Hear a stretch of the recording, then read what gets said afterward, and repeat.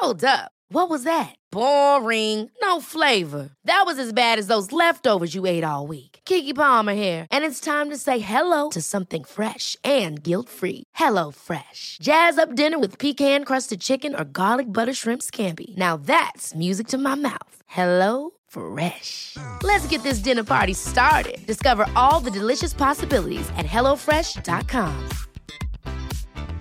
Hiring for your small business? If you're not looking for professionals on LinkedIn, you're looking in the wrong place. That's like looking for your car keys in a fish tank.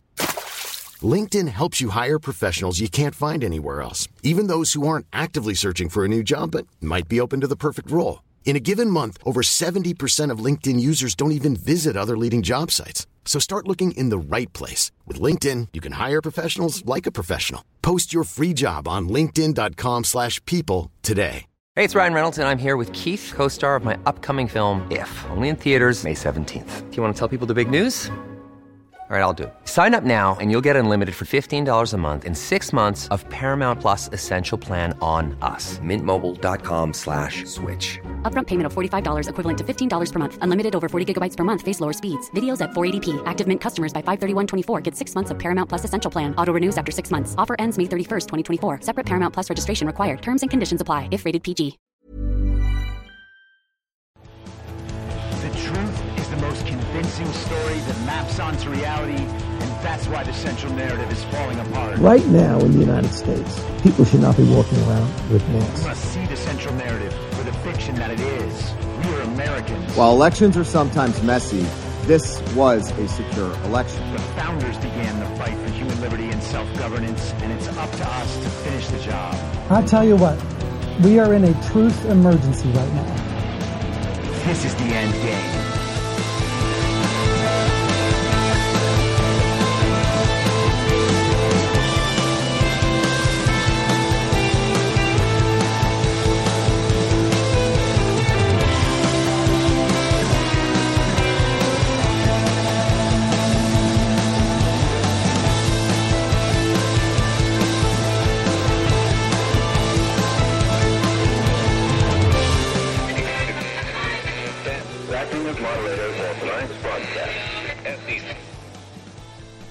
It's Monday, January 8th, 2024, the 1083rd day of dystopia. I'm your moderator, Chris Paul. Let's be reasonable. A warm welcome and hello to all of you listening to the podcast on the day of its release. The only way to do that is by becoming a paid subscriber at imyourmoderator.substack.com. You can do so for as little as $50 a year or $5 a month, and in doing so, you will be supporting me, the work I do, and this show as it expands. And if you can't, or you simply don't want to, continue listening to the podcast for free on a wide variety of podcast platforms and, of course, Rumble. All I ask is that you share it with your friends. You can find the links to the podcast, the writing, the social media, and the merch site by visiting linktree.com/I'mYourModerator. Now, on Saturday, we celebrated the 3-year anniversary of the very violent insurrection when MAGA extremists stormed the Capitol of the United States of America, attempting to overturn the results of a free and fair democratic election, thus threatening our democracy. I think that's basically the official story within the central narrative about J6, and then you get to add on all the interesting layers, like what happened to Nancy Pelosi's laptop, or what was the deal with Ray Epps and the QAnon shaman, and the pipe bombs at the RNC and the DNC, and what got into Donald Trump when he tried to strangle the Secret Service driver in The Beast. We are now 3 years past the American version of the Reichstag fire, a false flag, clearly a multi-level op on both sides, an event used to systematically oppress the American people and strip them of their constitutional and human rights. there is still so much about that event that is mysterious, to say the least. And that's because there were ops being run on, quote unquote, both sides. Now, it's a lot darker territory if we find out that the ops were only being run by one side and that all the people involved on those ops don't actually represent two sides. They represent one side, because that makes a whole lot of people that people in our community have been backing for a really long time bad actors. Now, there is no doubt that our fellow Americans, many of them have been treated unjustly over the last 3 years. But it's probably also true that some of the people who we've thought were good guys just aren't. Regardless, a lot of the mayhem that we saw taking place, it's not just that it was sparked by the Capitol Police or initiated by feds or federal assets. It's that a lot of it was nothing more than a performance for the cameras so that they could declare a riot and insurrection were happening.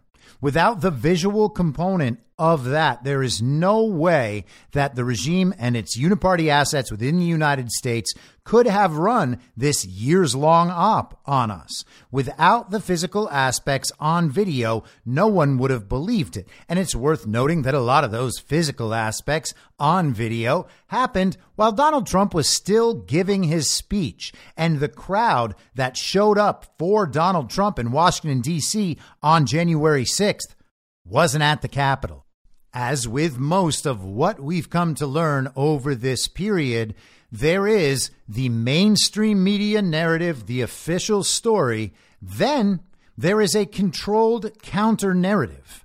And the problem is that a lot of people on our side of things understand so thoroughly that the uniparty regime's propaganda central narrative is false and that bad people are telling that story. So we develop a tendency to look at the counter narrative as being automatically true in relation to that obviously false central narrative. And that is entirely understandable. It is a problem that all of us fall into along this progression. We understand the news is fake, but we believe it's fake in a certain way. And we assume, therefore, that everyone who is disputing that narrative and pointing out its fakeness is on our side and telling the truth for the right reasons, and that therefore we can trust them and we continue to follow their story along, even though it has no greater requirement of being true or mapping onto reality than the official story within the mainstream central narrative. The counter narrative is not necessarily the truth. So I want to get into some of that today in a few minutes, following up on a conversation that John and Patrick and I had on Devolution Power Hour on Saturday night, and that I have continued on Truth Social and Telegram and elsewhere, about the responsibility of media figures to tell the truth, and whether we should stop making excuses for them lying to everyone constantly in an effort to, quote unquote, wake up the normies.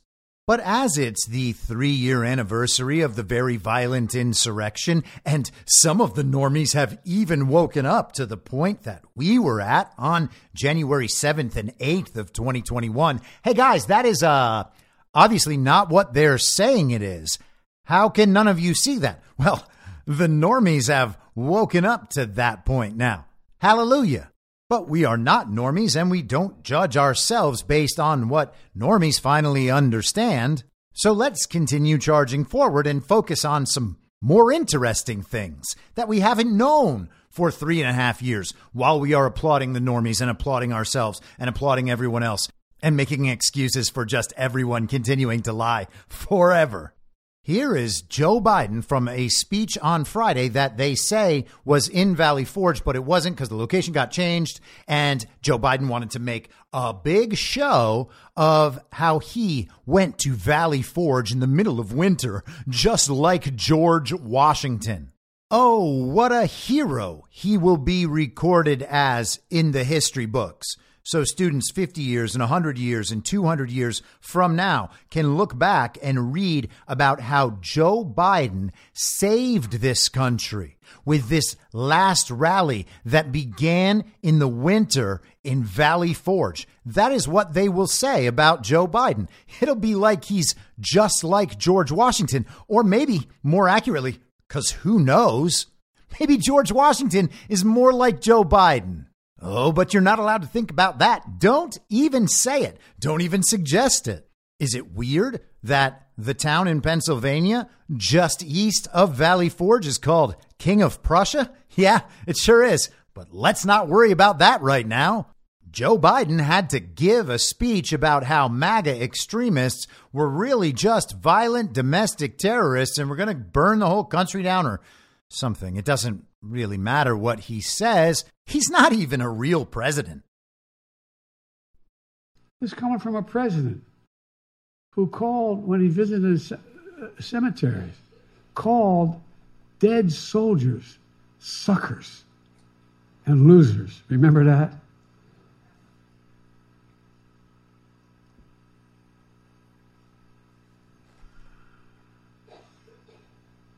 Sometimes I'm really happy the Irish in me can't be seen. It was right around the time I was at Bo's grave, Tommy. How dare he? Who in God's name does he think he is? Now, that's not even the part I wanted you to hear, but I have to stop this just to describe what this is like in video.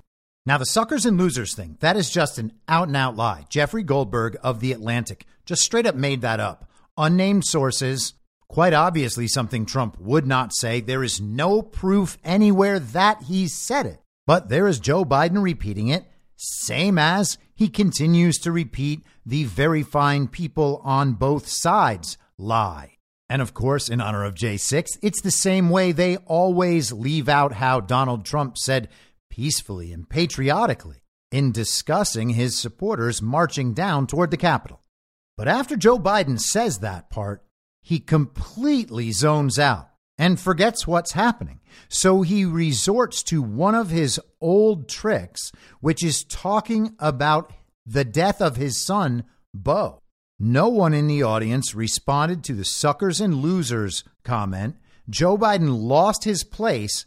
He grabbed about 5 pages in his notebook and just flipped them as if he was going to figure it out at that point, then goes through the thing about Beau, which is a total non sequitur, nothing whatsoever to do with his remarks. And then he comes back with how dare he, which is in relation to Trump's mythological comments calling soldiers suckers and losers. That is what the how dare he references. In the middle, Joe Biden just has a total mental collapse and starts talking about his son's death. But let's get back to the meat of this. This speech should be viewed in parallel to Joe Biden's Hitler-esque speech in Philadelphia at Independence Hall, where he is shaking his fists and talking about how bad the MAGA extremists are, with that background of just red and black. But here's the fake president once again. With former aides, Trump plans to invoke the Insurrection Act, which will allow him to deploy, which is not allowed to do in ordinary circumstances, allow him to deploy U.S. military forces on the streets of America. He said it. He calls those who oppose him vermin. He talks about the blood of America as being poisoned, echoing the same exact language used in Nazi Germany. He proudly posts on social media the words that best describe his 2024 campaign, quote, revenge, quote, power, and quote, dictatorship. There's no confusion about who Trump is, what he intends to do. Now, these comments are ridiculous. Of course, we have talked about many of these things before. The full context of the vermin quote: "We will root out the Marxists, fascists, and radical left thugs that live like vermin within the confines of our country. The threat from outside forces is far less sinister, dangerous, and grave than the threat from within." That was seized upon in remarks like this one from CNN's Caitlin Collins. Hitler's biographer once noted the Nazi dictator as saying, "Should I not also have the right to eliminate millions of an inferior race that multiplies like vermin?" Okay, well, those comments have absolutely nothing to do with one another. There is no point at which Donald Trump has ever remarked anything that would suggest that he believes one race is inferior to another. And of course, that can be contrasted to the man you just heard speaking, who was mentored in politics for 3 decades by a Klan leader who wrote the crime bill that has tons of black Americans locked up. He said, if you don't vote for him, you ain't black. And he has also said things like, poor kids are just as bright as white kids. And if you think I'm saying that as a white male defender of this racist Donald Trump, well, I must be doing a really good job, because Hispanic Americans and black Americans are moving toward Donald Trump in waves. So I suppose Trump and people like me, we must have them all tricked. And I'll tell you what, if you think that Hispanic Americans and black Americans can be tricked by a president they're told is racist and podcasts they don't listen to, you might be racist. As for poisoning the blood, Trump was talking pretty obviously about all of the drugs coming in through the mass trafficking operation being run by the cartels at our southern border, in league with the fake president and the evil twin faction in the United States of America. He is, as usual, trolling these people into sounding absolutely insane.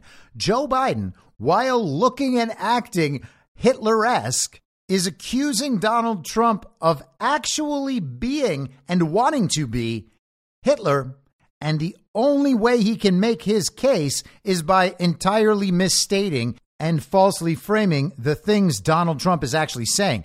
And it's also worth noting that the word isn't revenge, it's retribution, which is a different concept. But let's think about the rest of that.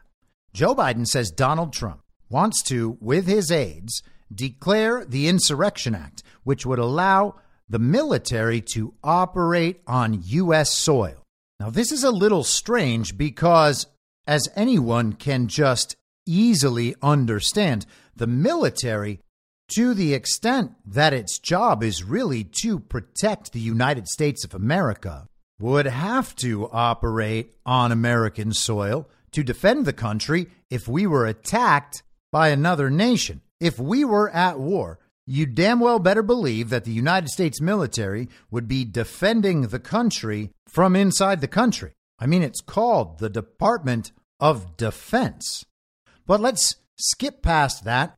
Although Trump, as president, did many times declare that we were at war in public as president. So as far as that's concerned, he said we've been attacked. We're already there. But then you might come to remember that Donald Trump has also said that the real insurrection was on November 3rd, 2020, when they stole the election. So the truth is that we were already there in that way, too. A lot of people frame January 6th as potentially the end of that insurrection or its own insurrection, but by the evil twin faction of the United States, that uniparty who completed the mission of stealing and certifying that election on that day. That's not how I would describe it, but I understand the framing. I do not suspect that the insurrection, as it were, ended on that day. It's obviously continued. We've seen further stolen elections around the country. But hey, again, we're talking about a situation shrouded in mystery. So while it's an interesting discussion, it's not worth getting into the semantics of it. Now, is Joe Biden previewing, as he says, something that Trump intends to do if he gets reelected as president? Or is it something that Donald Trump already did? I mean, speaking of the military operating on U.S. soil, we did end up in a situation right around that time where the National Guard was brought in to erect fences all around the U.S. Capitol, and they had something like 20 or 25,000 troops stationed in Washington, D.C., just, I guess, protecting the illegitimate government. Again, another event shrouded in mystery. Maybe one day we will know what happened. I suspect we will. Now, Sundance over at the Conservative Treehouse published an article for the 3-year anniversary of the very violent insurrection, and he included an exchange with a Conservative Treehouse reader who goes by Reggie Tiger, I guess.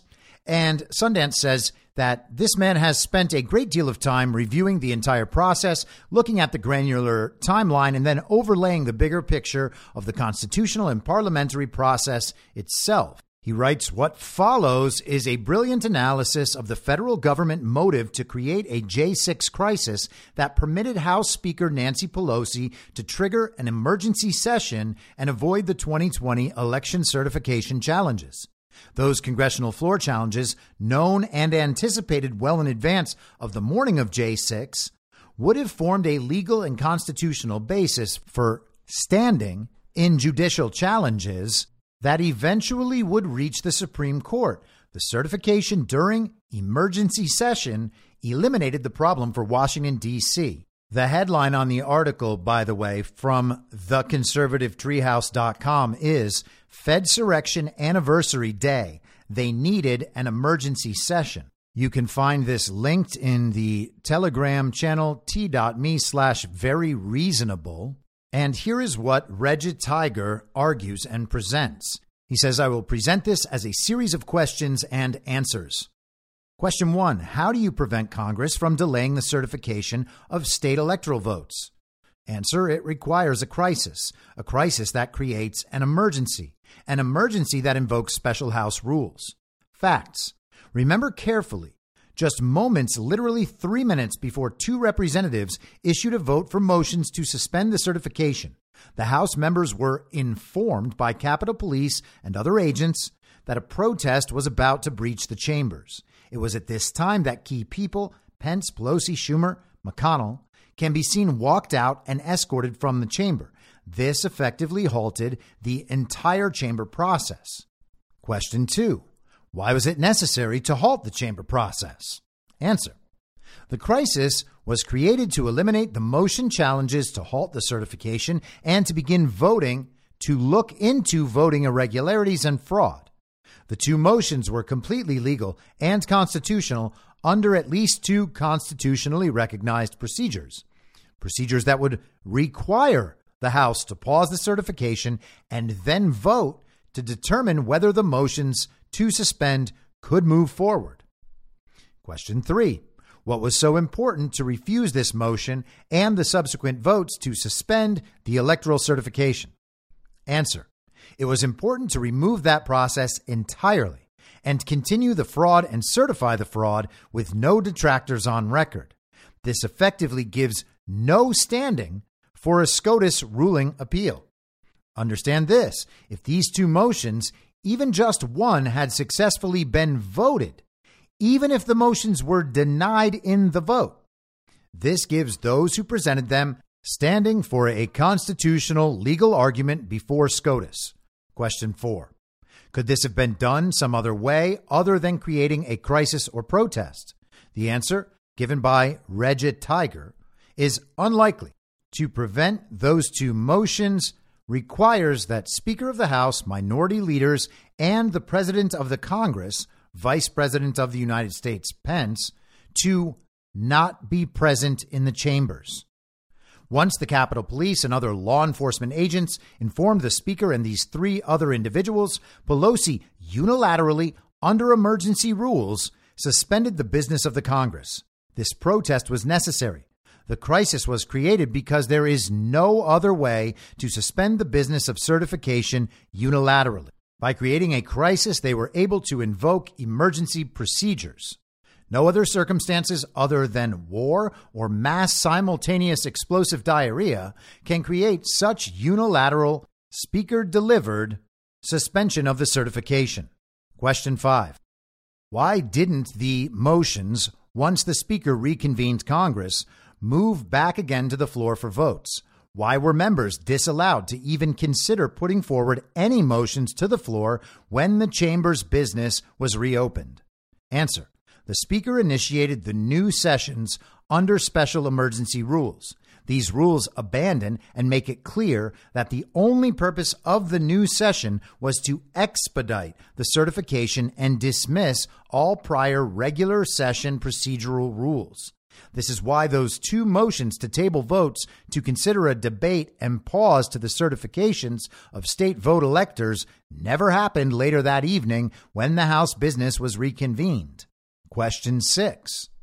Other than new rules, emergency rules, what other peculiar things occurred when the Speaker reconvened? Answer.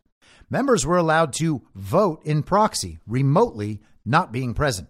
You can use your imagination about what conditions were placed on all members during this time to prevent anyone from, quote unquote, getting out of line. Also, clearly, it was at this new session that VP Pence would have no ability to even consider pausing the electoral certification because there were no motions of disagreements on the matter. So in a technical legal claim, he is correct that he had no constitutional authority to address any issues of fraud or doubts about electoral irregularities. But this completely dismisses the fact that Congress created rules in this crisis/emergency that never allowed them to be floored. Understand what happened on January 6, 2021. He writes, don't get hung up on Viking imposters, stolen Pelosi computers, podium heists, and complicit Capitol Police. Understand the process and what happened and what was not allowed to happen. This was a coup. It was a very organized and carefully planned coup. VP Pence, without a doubt, as well as most members of the House, were quite aware of how the certification was going to be managed. It would require new rules to prevent the debate clause from occurring. New rules that only an emergency crisis could create, so they created an emergency. Now, I think that is a very interesting and compelling take on the mechanics of that day, on exactly what happened. He's saying that the original session, the original joint session, was suspended because of the warning they got about this crisis. Oh God, the Capitol has been breached.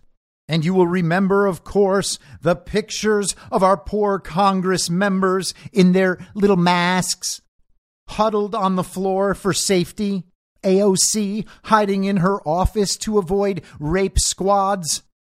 But this does make a lot of sense. It does map onto reality. The time works. Do I know for certain that this is what happened? No, of course not. But it sounds very plausible, and it would explain the obvious staged violence outside that was used as the premise for disrupting this session and the objections that were soon to follow. So let's take a second and consider a counterfactual. We know that hundreds of thousands of Trump supporters went to Washington, D.C. to support the president and to encourage, with their presence, the Congress to take some more time and examine the claims of election fraud flowing in from all the different states. The request at that time was not to overturn the results of a free and fair election. It was to delay the certification, to send it back to the states so that they could examine problems in their elections. What if none of those people had been there? Would the violence that we saw at the Capitol still have occurred? And it would be my suggestion that yes, it would have occurred either way. And without hundreds of thousands of peaceful Trump supporters coming to Washington, D.C. and being well down the street when these problems occurred, we would have just had their much smaller op designed to make it look like MAGA are violent extremists which would have then been used to justify the suspension of that House session, allowing them to evade the rules for any objections in the way described here. Now, to the extent that any real legitimate Trump supporters got mixed up and involved in the violence, well, that is extremely unfortunate, but people have to be responsible for their own behavior. And to the extent that totally innocent people are being rounded up and arrested by this illegitimate regime just for being present on Capitol grounds or being around the Capitol or even walking into the Capitol, staying between the ropes, as many did, then that is a legitimate injustice, and we must work toward a way to figure out how to make these people whole to the extent we can. Donald Trump has actually adjusted his language when referring to those sorts of people, and that has been picked up over the weekend by people like Elise Stefanik. Trump is now calling those people the J6 hostages. What they've done, and they ought to, you know what they ought to do? They ought to release the J6 hostages. They've suffered enough. They ought to release them. I call them hostages. Some people call them prisoners. I call them hostages. Release the J6 hostages, Joe. Release them, Joe. You can do it real easy, Joe. This guy, what he's done to people. Now, you might say that's not a big deal. He's just changed wording. And on some level, that's right. But the way that these ideas are communicated actually does matter. And calling them hostages in front of a country who is finally beginning to wake up and understand that J6 was nothing like they were told, well, that certainly brings the situation into stark contrast. We've talked about them for many years now being political prisoners, and that is an apt description. Of course, giving all of them the benefit of the doubt. They are being held by a political opponent for political reasons. They are trying to tamp down dissent. The fake administration is trying to let its political opposition know that if they rise up to contest the authority of the illegitimate administration, they could wind up in prison. We understand that concept of political prisoners. Hostages kind of brings that to another level, because when you think of hostages, you usually think about a negotiation. The hostages are used as leverage in a negotiation. If you give me XYZ, I will release these hostages. Now, the question is this corrupt and illegitimate regime using these political prisoners as bargaining chips in a negotiation with Donald Trump, thus making them hostages? I don't have the answer to that question, obviously, but it's something to keep an eye on. Now, as the internet was celebrating the 3-year anniversary of the very violent insurrection, Alex Jones and Zero Hedge combined to present a debate between popular figures on X, formerly Twitter. On one side were both Krasenstein brothers and a guy who goes by the name Destiny. All three of them are skinny, dorky, little progressive twerps with very effeminate, lispy, nasally voices who are prepared at all times to recite letter and verse of the official story about every subject within the central narrative. They basically memorize the Atlantic and Washington Post and New York Times and have all the little facts in those fake news stories memorized so that they can whip them out whenever they think it will help them in a debate. And opposing them, you have Alex Jones, who may well be a hero, might be a villain, but either way is 100% info op. You have Glenn Greenwald, the gay leftist who now lives in Brazil with his partner and 2 young boys who he has adopted as sons. He was the guy who first broke the Edward Snowden story, and for whatever reason is still a regime-supporting leftist and I know this because I've had many interactions with him on Twitter, he does not seem to have any idea of what's actually going on. But again, he is well versed in the central narrative. And then you have Darren Beattie, who actually is brilliant and is a good writer and a good reporter and has been well ahead on the reporting of many important subjects over the last few years. Darren Beattie was talking about color revolutions in the summer of 2020, letting everyone know what was going on in the United States at that point during the Summer of Love. I don't know how he ended up in a debate with these other five. And to be clear, I'm not trying to cast aspersions on Alex Jones, and I really don't have much of a problem with Glenn Greenwald. But these are people with some legitimate questions surrounding them. Alex Jones was legitimately part of one of the operations happening on January 6th. He was right there in the mix. Now, was he there as a decoy for the good guys? I don't know. But he might have been there just as part of the staged and controlled opposition dynamic that played out that day. So as we discussed on Saturday night, the debate talked about the details of J6 and whether or not Trump had really engaged in insurrection. And of course, the three guys from quote unquote the left all agree that he did, and the other three don't agree that he did. What an important debate to have.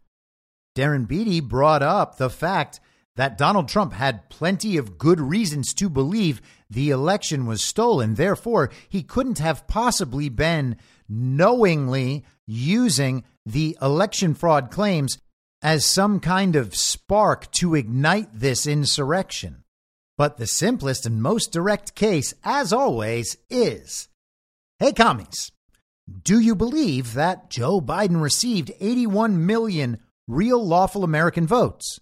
And if you don't believe that, then you have to tell me how many fraudulent votes is acceptable and how, with the methods of fraud, you can be certain that the numbers as reported are real or substantiated at all. And if you can't prove that those are real or substantiated at all, then the number of fraudulent votes could be anything. And so pretending you have to find certain votes that can be proven as fraudulent in order to cover the gap in an entirely made up difference, well, that makes no sense. And if you can know all that and turn a blind eye to it and say, well, you know, there's just nothing we can do about that illegitimate president, well, I'm not sure what to tell you. If you want to live as a subject under an authoritarian dictator, under a much larger global regime that, for all intents and purposes, is just a modern day version of feudalism, well, you're very close to getting your wish. But if you understand that poisoning you was one of the first steps and not one of the final steps, well, then you might want to realize that we can't just paper over and ignore stolen elections in this country. But they do, of course, because they're presenting a controlled opposition dynamic. They're presenting two sides of a false story in order to ignore the true story. The true story is there's no proof anywhere that Joe Biden received 81 million real lawful American votes. So it is well within the right of every American to show up and express their belief in that obvious truth at the seat of their government. The First Amendment prohibits that government from restricting that at all. And of course, in addition to that, the fact that no one anywhere can substantiate that Joe Biden received 81 million real lawful American votes means Donald Trump was well within his rights to do everything he did. And it immediately makes the Jack Smith J6 election fraud case and the Fani Willis case in Georgia look as ridiculous as they are, because Donald Trump was doing his duty as president and acting within the scope of his office. And he believes and is arguing now in court that he should be immune from all of this because he was faithfully executing his duties. He wrote on Truth Social late last night, I will be attending the federal appeals court arguments on presidential immunity in Washington, D.C. on Tuesday. Of course, I was entitled as president of the United States and commander in chief to immunity. I wasn't campaigning. The election was long over.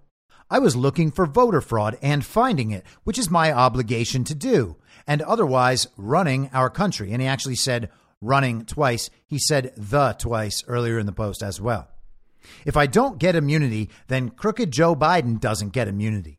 And with the border invasion and Afghanistan surrender alone, not to mention the millions of dollars that went into his quote unquote pockets with money from foreign countries, Joe would be ripe for indictment. By weaponizing the DOJ against his political opponent, me, Joe has opened a giant Pandora's box. Now, we have this weird impression, and maybe there's something to it. You can decide for yourself. But we have this weird impression that if we are in a public debate or we are talking to someone who we consider a quote unquote normie, there are only certain things that we can say to them because we know that saying other things, namely true things, is going to spark a larger argument. And we think that if we avoid that larger argument, we might be able to convince them of a smaller argument and thus move them more in our direction while never having to engage the consequences of speaking the actual truth to someone who is a normie or otherwise a child brain or standard issue villager. We think that there is a certain limited range of subjects that they are prepared to discuss or willing to discuss, and that we have to stay within that range of subjects in order to have a productive conversation with them, as if having a nice quote unquote productive conversation is somehow the goal of all this. And so John and Patrick and I on Devolution Power Hour were discussing our frustration with these tactics. And this is something that I've been thinking quite a bit about over the last few weeks, particularly while I was off, but honestly for a couple of months before that. I think we really need to understand what is meant by fake news. A lot of the times we say MSNBC is fake news, and it certainly is. And then there are a whole bunch of standard issue villagers on the uniparty right who think that MSNBC is fake news and Fox News might be a little bit fake news, but that's much closer to real news.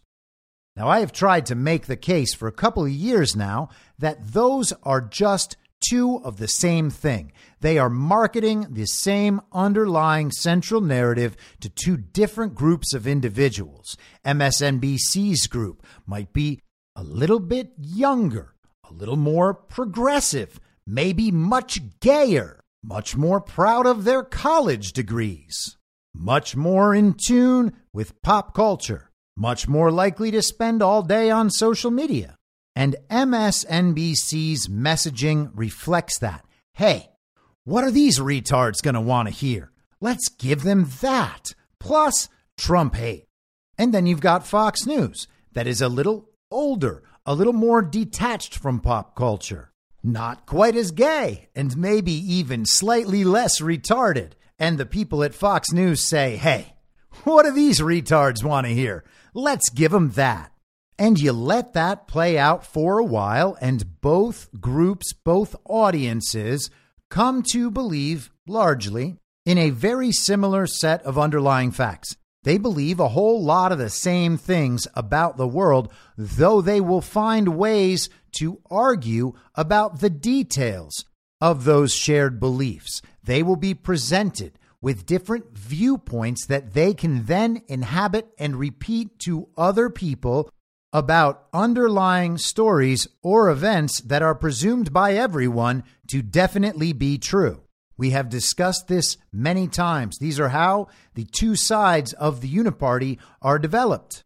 They will argue like cats and dogs over things that don't matter at all. And whenever the regime has a serious priority, like what to believe about COVID or masks or mail-in balloting or BLM or election fraud or very violent insurrections or the war in Ukraine or the war in Israel and blah, blah, blah, they always find a way to inhabit essentially the same opinion.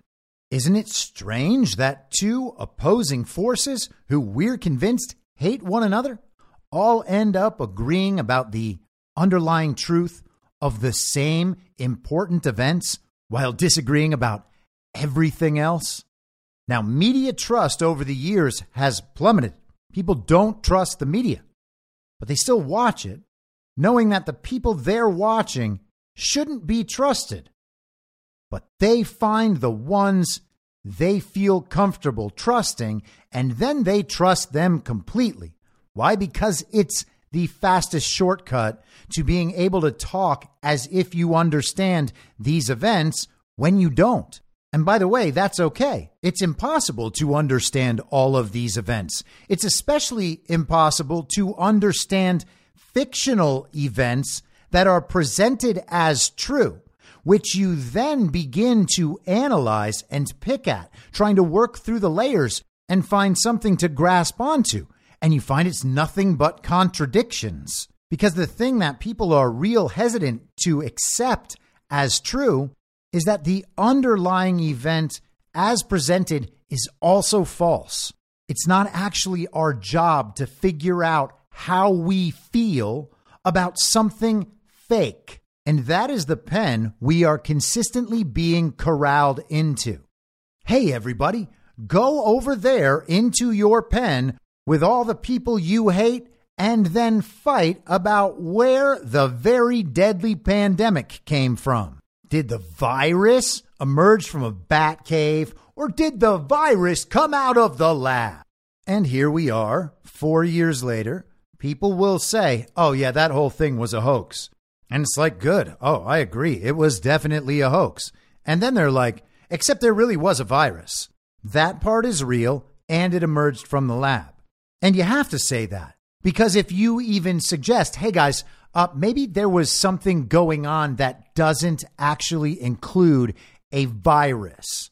I'm not saying that no one got sick. People definitely did get sick in a way that is not the same as they've gotten sick in the past. There are plenty of people out there saying it. We can even accept that as true, but we don't know how they got sick because COVID tests don't work. We know that. And the science told us not to use hydroxychloroquine or ivermectin that do work. And instead, they told us to lock down our entire society and wear masks and prevent kids from going to school and a whole range of other solutions that made people think, hey, we're all in this together trying to solve this problem. And we somehow adopt the view that the scientists who are lying to us about a whole bunch of things aren't lying to us about the main thing. And then we also give them the added benefit of the doubt, saying, well, I know they're lying about X, Y, and Z, but that's only to wake the normies up and bring them more in our direction. And of course, we can all see how well that worked. So we're having this conversation and noting how this supposed January 6th insurrection debate is completely lacking the one central argument that would immediately end the debate, which is that no one anywhere can substantiate the claim that Joe Biden received 81 million real lawful American votes, and to certify an election on the basis of unsubstantiated and unsubstantiatable vote totals is a usurpation of the United States of America. We are declaring our surrender as a country if and when we do that, and there were people who wanted exactly that. You have to wonder who they're serving while wanting that. But I digress. No mention whatsoever of the most critical fact, which is the election fraud. So I bring up a clip that I saw of Tucker Carlson as a guest on the Redacted podcast. Now, I'm not that familiar with this podcast. I've seen clips here and there. I have never sat down and listened to a whole episode or anything. They seem to exist in that space where they are just kind of pushing up toward the edge of the normie sphere. But I saw this clip from Tucker Carlson. He was asked what it was he was afraid to talk about, if there was anything that he had been afraid to talk about at any point. And I'm going to let you hear that answer. That includes election fraud. And I'm going to play a little bit more of the lead up in that question than we played on Saturday night on Devolution Power Hour. That's what it is, right? Because I'm willing to ask questions about the COVID vaccines. I'm willing to read books about Ukraine's history. I'm willing to spend my weekends doing that, which gives me politics by cooties, which I know now that in the circles I ran in when I was still in the mainstream media would make me seem like a kook. And I'm afraid not only of losing those friendships, but I'm afraid of the fallout that happens around that, things that happen to people that I respect. But at the same time, I care more about the world that we leave our kids, and you can't say nothing right now. Amen. So that's the reason that we do this, even though I'm always scared. I mean, you and Clayton don't seem as scared as me. No, I wanted to ask you that question. Are there stories you're scared to cover? Because there will be times, and I know you are hit with a torrent of information on a daily basis, way more than I am.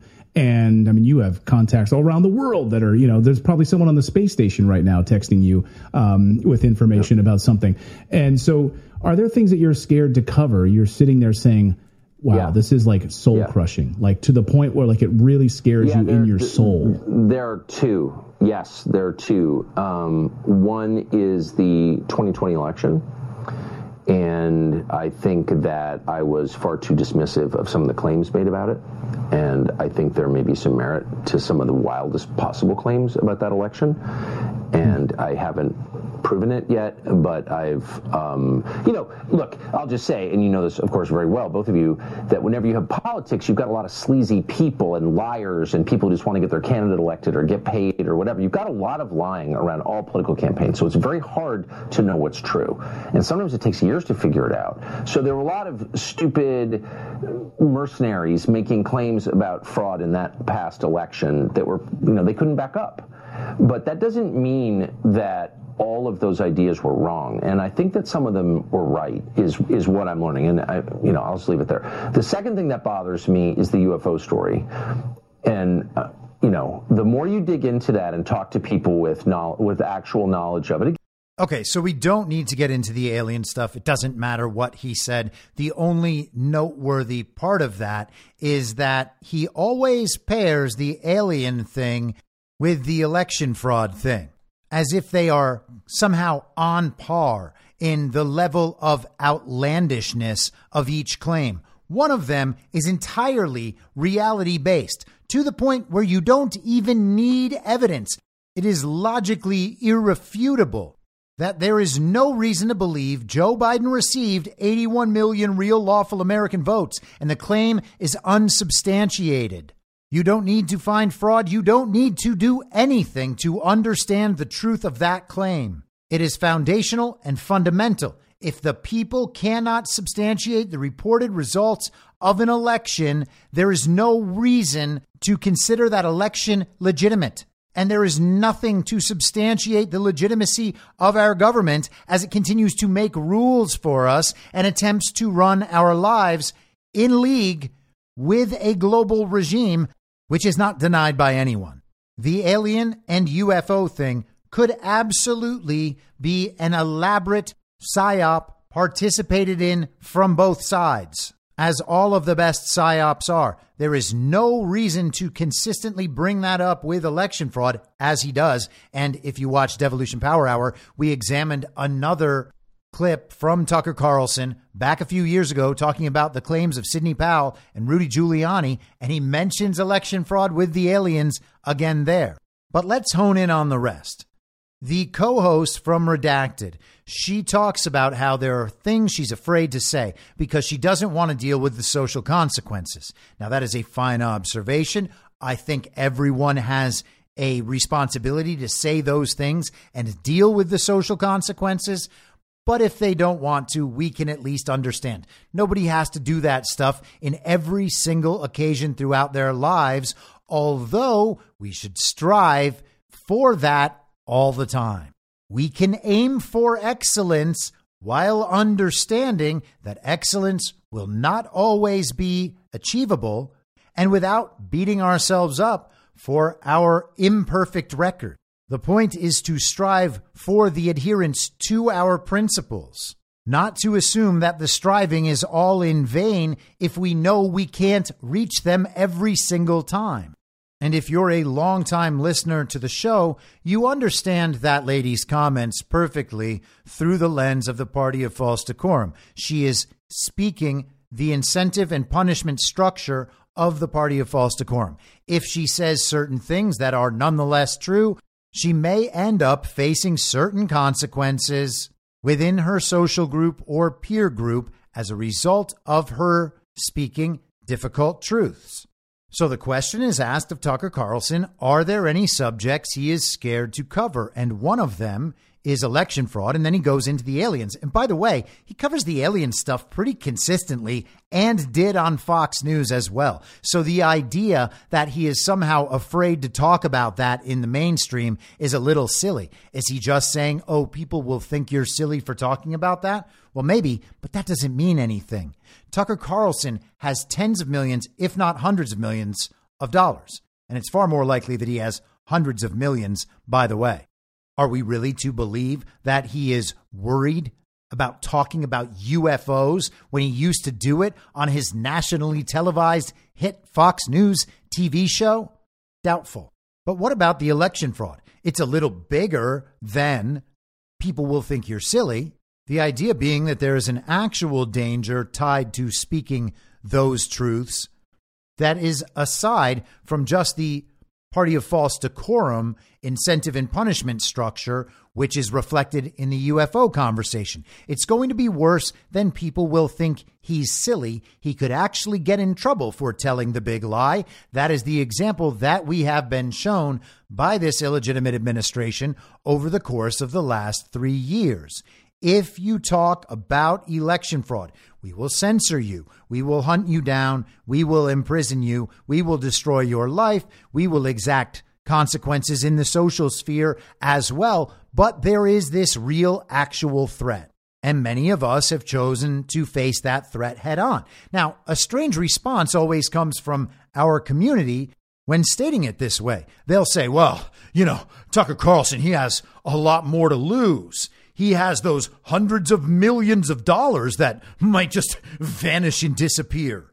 He gets paid $15 or $20 or $50 or $100 million a year to say the things that he's saying the wrong thing at that point. Well, he would be risking tens of millions of dollars. You can't ask anybody to risk tens of millions of dollars. All you're risking is tens of thousands of dollars. And naturally, this is said by people who are fully embodying a total inversion within the false reality. Someone who has multiple properties, a massive media empire that he is now, quote unquote, independent in pursuing, a national, if not global brand, the attention of millions of people and tens of millions, if not hundreds of millions of dollars in the bank or otherwise invested. That is what he has to fall back on for telling the truth. Whereas people like me make a tiny fraction of what he makes, have virtually no one to protect us out in the world if the worst were to happen, if we were to actually be punished for our speech. And for people like me and many others who had our long careers destroyed in a snap of the fingers a few years ago, we certainly don't have the financial backing to be able to fight for ourselves if we are contested in that way. Is Tucker Carlson really more at risk than normal people telling the truth and living by principles? Was Tucker Carlson's career threatened for not taking the vaccine, like many normal people's careers were threatened? Was he censored for telling the truth like many normal people were censored for telling the truth? No, none of those situations apply to Tucker Carlson. And that's not to say they couldn't actually come after him and hurt him. And I can't possibly know his individual situations, what's going on in his head, and why he makes the decisions he makes. But to say just out of hand, yeah, well, he really has something to lose. That's why he can't tell the truth. Well, that makes no sense. Now, you might say Tucker Carlson made some election fraud claims back then in 2020, and then Dominion sued Fox. And Fox, because its hosts like Tucker Carlson and Sean Hannity and Laura Ingraham were telling the big lie, well, Fox had to go and pay Dominion $787 million for lying about them. Except that's not true. In Dominion's discovery documents from that case, It's clear that Dominion knows its machines cannot reliably produce results that accurately reflect the will and intent of the voter. And J. Alex Halderman's report on the machines backs that up. That report was filed in Georgia courts before the 2020 elections.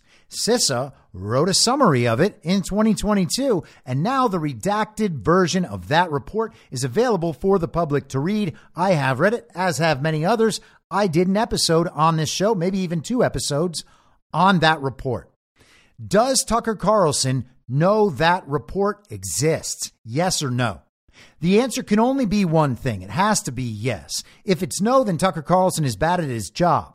And because it's yes, when Tucker pretends not to know anything about the elections, he can't prove it. Well, I haven't proved it.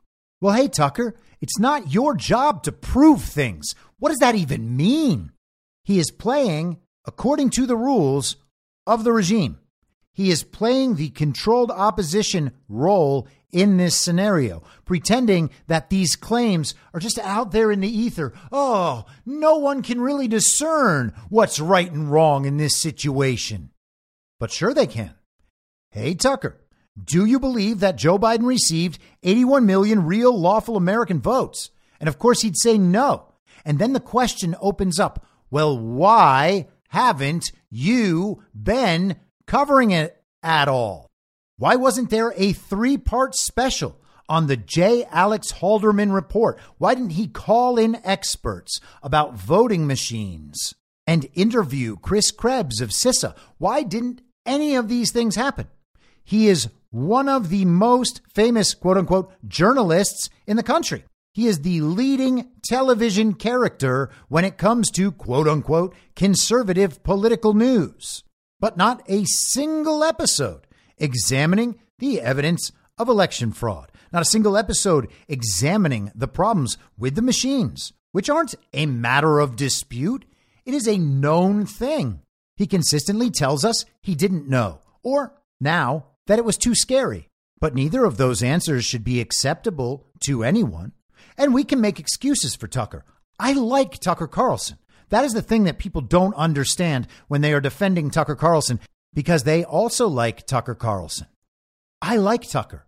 I want to believe that Tucker is a good dude and that he is just participating out of goodwill and patriotism in an information operation designed to wake up the American public to what has been done to them and what has been done in their name, and that he is simply executing a narrative operation in order to do that along a certain timeline.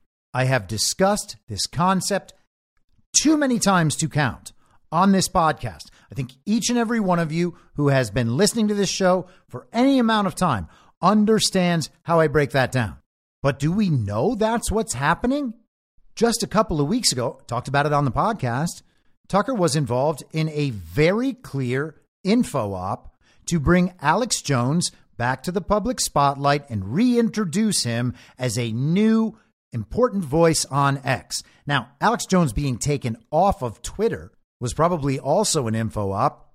I didn't talk about things or think about things in those terms back then, but I think we can be fairly certain that's true. So Tucker interviews Alex Jones. Elon Musk brings him back onto X, formerly Twitter, and then Tucker announces his new independent media company just days later. That's an info op, guys. Maybe it's a good info op done in good faith for the right reasons to help save this country. It's totally possible. Maybe that is the answer. I'm all good with that being the answer. And I can shake their hands and say, hey, I'm sorry I ever doubted you in the future if that's the case. And then they can either forgive me or not. Maybe they think I'm stupid. I don't care. These aren't my friends. They're not my family. I don't know their intentions. So all I can do is observe their actions. And Tucker's actions in this instance illustrate nothing more than dishonesty. It is not true what he's saying. He's not just finding things out. He didn't just silence himself because he was scared. And he's not just now coming around to the understanding that maybe something was a little off in those elections. The other clip we played Saturday night was Again, Tucker going through claims of people like Rudy Giuliani and Sidney Powell and saying they had no evidence anywhere. No one was showing him evidence. And again, maybe that's what needed to happen for Tucker's info op. In good faith, to save the country, he was asked to make his audience think that there was nothing to these election fraud claims. All of that could be true. But what if it's not? And people in our community have stopped thinking about those questions completely. People are too concerned with figuring out who's a white hat and who's a black hat, and then giving the so-called white hats all of the leeway, all of the benefit of the doubt that anyone could ever ask for. They did the same thing with Ron DeSantis. And I've said many times, maybe Ron DeSantis himself is an op designed to attract rhino donors, rhino media, expose all of it so you can really see the uniparty right side of the swamp. If that's the case, Ron did a great job. But here's the question. Are all those rhino donors in on it? Are all of those uniparty right media figures who were part of the DeSantis simp operation, were they in on it? Were they a necessary element to the so-called kayfabe?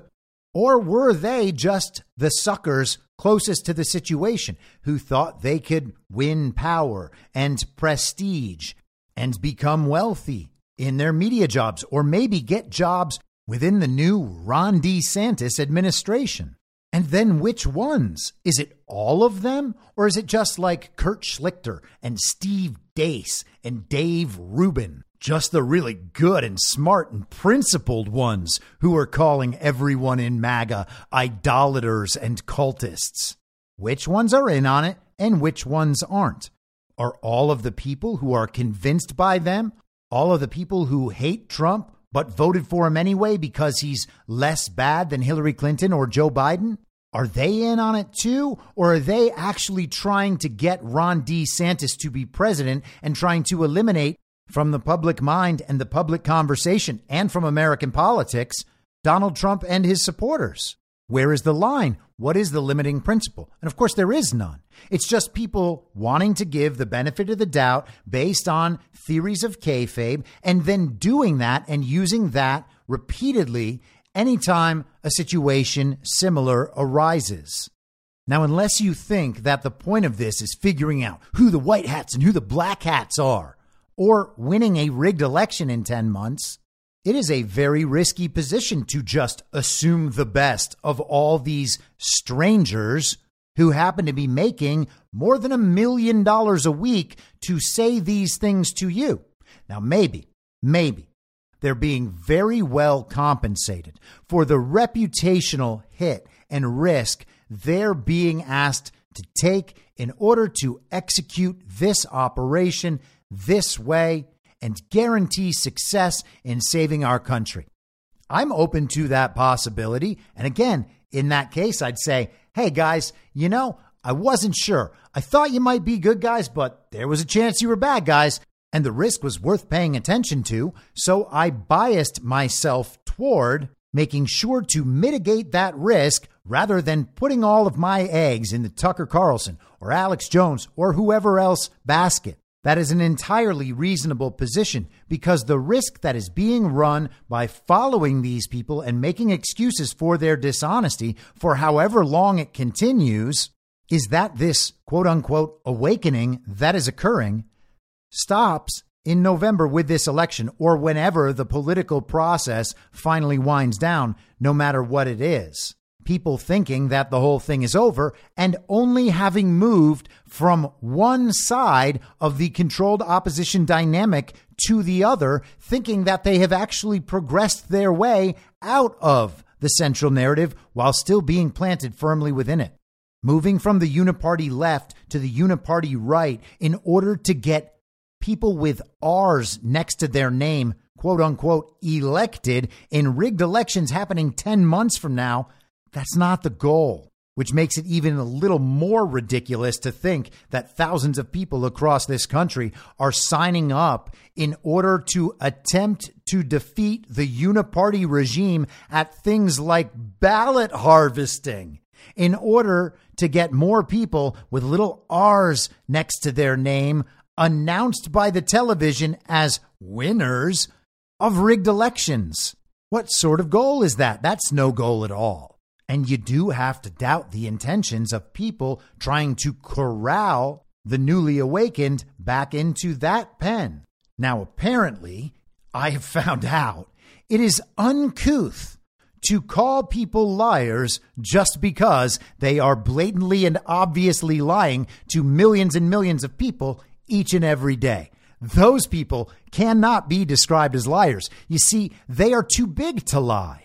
Once you have a platform that large, you are so important in the process of waking the normies up that you are allowed to lie to everyone for decades at a time.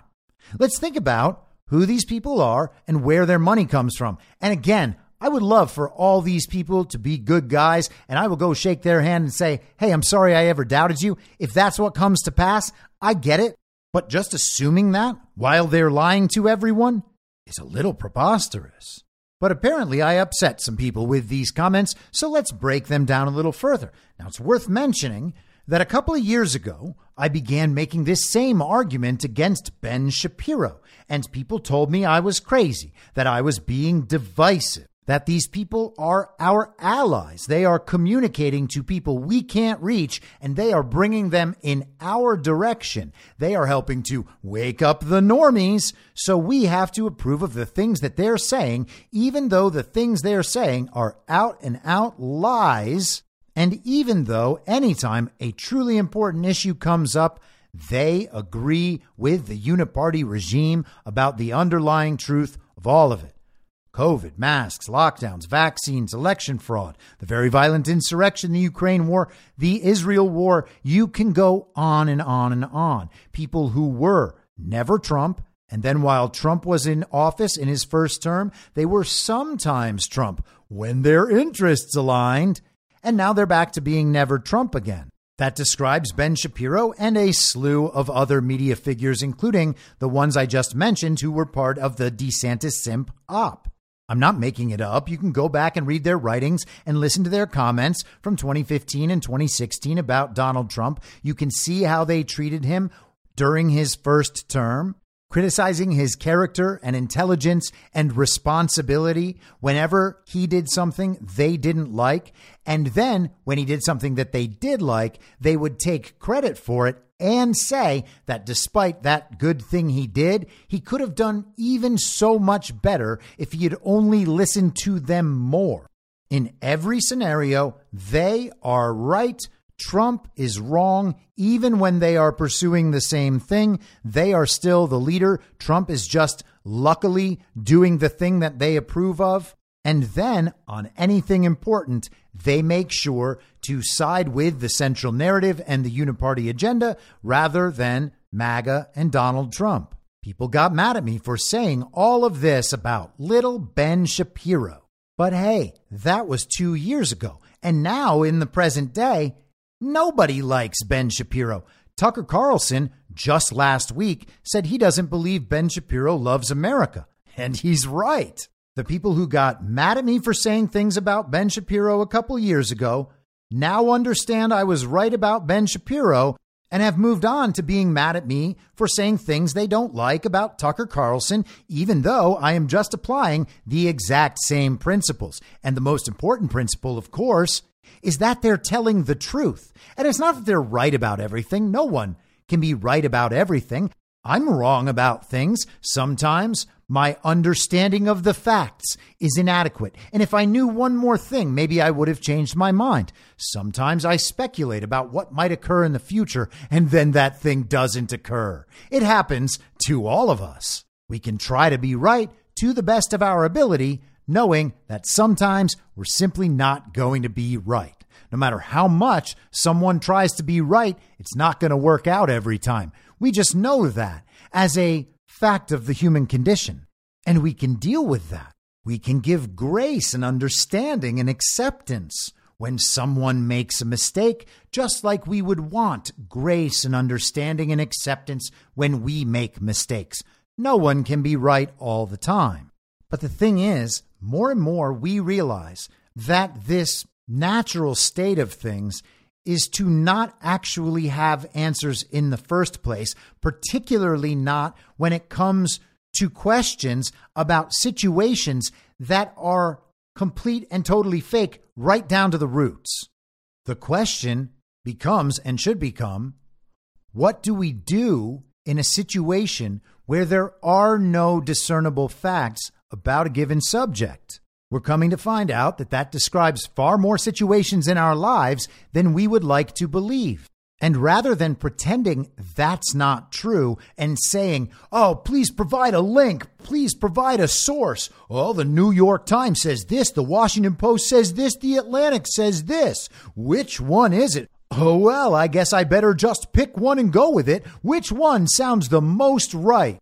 We can accept that there might not be a right answer and that we have to figure out how to move forward anyway, which is why principles and morality actually matter, because they give us some standard to measure other things against. For instance, if you demand honesty out of whoever you're in conversation with as a key factor of judging whether or not you could ever possibly trust that person, you are much more likely to get good results. If you want more truth in your interactions, then you have to demand truth from the people you're interacting with, which also, by the way, means that you should be focused on telling the truth yourself, at least as best as you can discern it. Again, knowing that none of us are going to be perfect, obviously myself included. And if we are awakening, if this is indeed a truth movement, then it would seem like demanding truth is one of the most critical things we can be doing, which makes it extremely unusual and a little disconcerting that so many people want to make excuses for people who are blatantly lying to them on the spot and have been for decades. Tucker Carlson's job description was to provide a story about reality, and he was paid to provide that story by the world's wealthiest transnational corporations who would advertise on Rupert Murdoch's Fox News channel. Now, I'm not trying to insult Tucker's character. I'm not trying to say that he never had a good effect, but we should actually apply the same standards. It is a fact that Tucker Carlson was on Fox News for 13 or 14 years and had nationally televised cable news shows for years before that. We know about corporate influence. We know about the influence of intelligence agencies. We talk about the Mockingbird media. Is Tucker Carlson an intelligence asset? How do I know? But we don't need to pretend that Tucker Carlson tonight on the Fox News channel was the most based and red-pilled outlet for truth that the world had ever seen. It wasn't. It was a corporate media nightly newscast. He got paid a lot of money to do a job, and that job was to keep Americans clueless about the most important things in this country. Now, you can say he's been part of a long-term info op on behalf of patriotic Americans in order to gradually save the country. And again, maybe you're right, but we don't know that. And if we're going to adhere to principles like demanding the truth, then unfortunately, Tucker Carlson comes up short on that measure with his Fox News show. And he is also coming up short now as he blatantly lies to your face. Again, I'm not trying to attack Tucker Carlson. I'm trying to point out a factual reality that you can observe and that even the people who are arguing against me recognize as true. They say, yes, we know Tucker Carlson is lying, but it is for a good purpose. It is to wake up the normies. And I got to tell you, I'm sick as hell of that argument. For whatever reason, people think that this is the smartest and most compelling argument ever. And as soon as they repeat it, everyone else has to shut up. Hey guys, this man is obviously lying to you and you are applauding him. while he does it. Oh, don't worry about that. Don't worry about that. He's just lying to everyone in order to wake up the normies. Don't you understand? But let's talk about that for a little bit. So if Con Inc. Media, and let's expand this beyond Tucker Carlson, because people say the same thing for Joe Rogan. They've said the same thing for Ben Shapiro. They say the same thing for Tim Pool. You can go on down the list and keep talking about influencers and media figures who are quite clearly years behind in what they are telling to their audiences. If they were doing such a good job of slowly waking up millions and millions of normies, how come that wake up has not yet advanced to the point that they are able to admit that there's no reason to believe Joe Biden did not receive 81 million real lawful American votes? And if their audience still isn't prepared to deal with that fact from 3 years ago, why are people like Tucker spending their time scaring people about artificial intelligence and aliens, two threats which, like climate change and nuclear weapons and viruses, may not even exist? It's funny how all of the humanity-destroying existential threats are like that, isn't it? Think about what that says in relation to God. We continue being told by the uniparty, by the evil twin globally, by the global regime, that there are these man-made existential threats. We humans are so powerful that we can destroy the world ourselves. We don't need God to wash it away in a flood. We will just go out there and destroy it ourselves. You see, we're so ingenious that we have figured out ways to kill everybody and destroy everything all at once. And everyone has to believe it based on trust. They can't actually prove it, but we all trust it. I mean, viruses have to be real, right? Just look at COVID. So the people, we're being told, are unable to tell the truth to their audiences about things like election fraud, for instance, or the problems with their currency, can still be told elaborate stories about these existential threats we face. But we have to make excuses for them anyway because they have such big platforms. They are too big to tell the truth. If they told the truth to their audiences might, I don't know, are they going to stop listening to them? Well, no, because their audiences will keep listening to them even though they lie to them all the time and end up convincing their audiences to do things like pretend elections aren't stolen and inject themselves with a toxic experimental substance. So even when they lead their audiences to ruin, their audiences don't stop listening to them, but their audiences would stop listening to them if they began telling their audience the truth.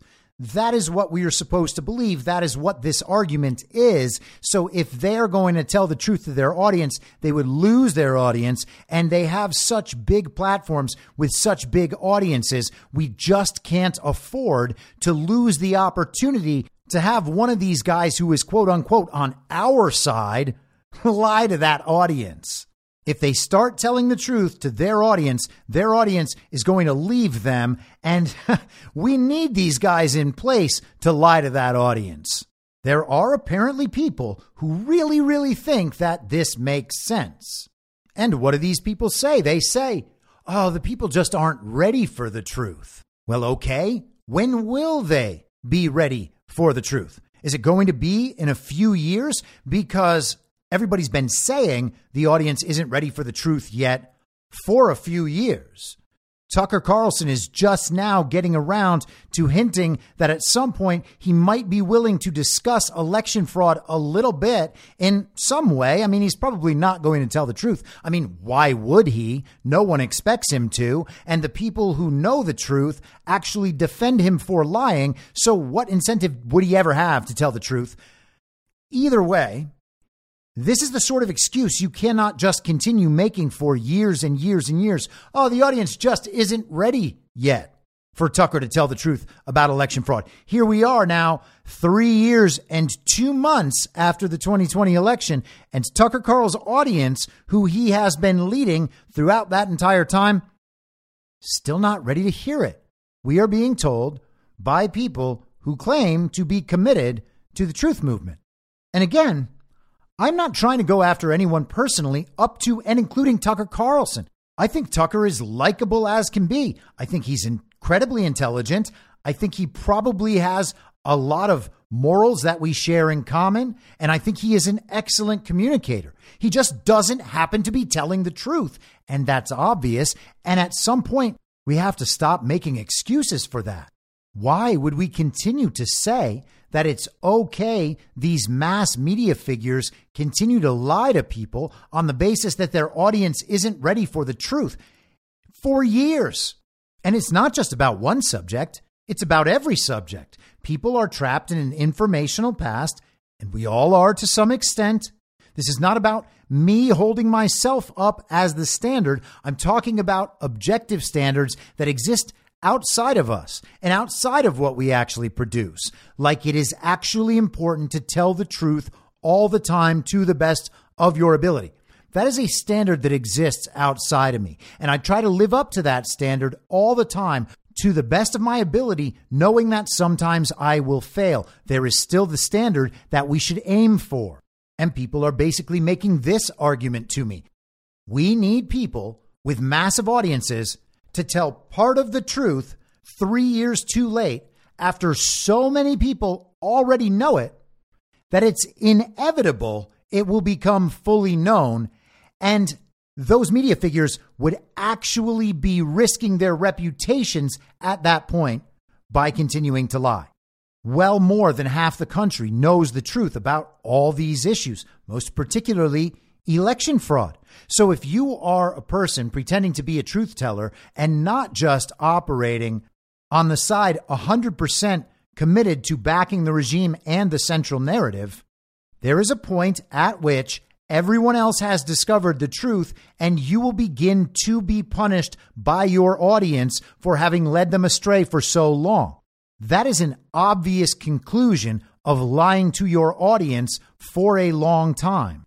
And when you understand that that will happen en masse at some point in the future, then it makes no sense to be mad at me for making that argument at this point in time.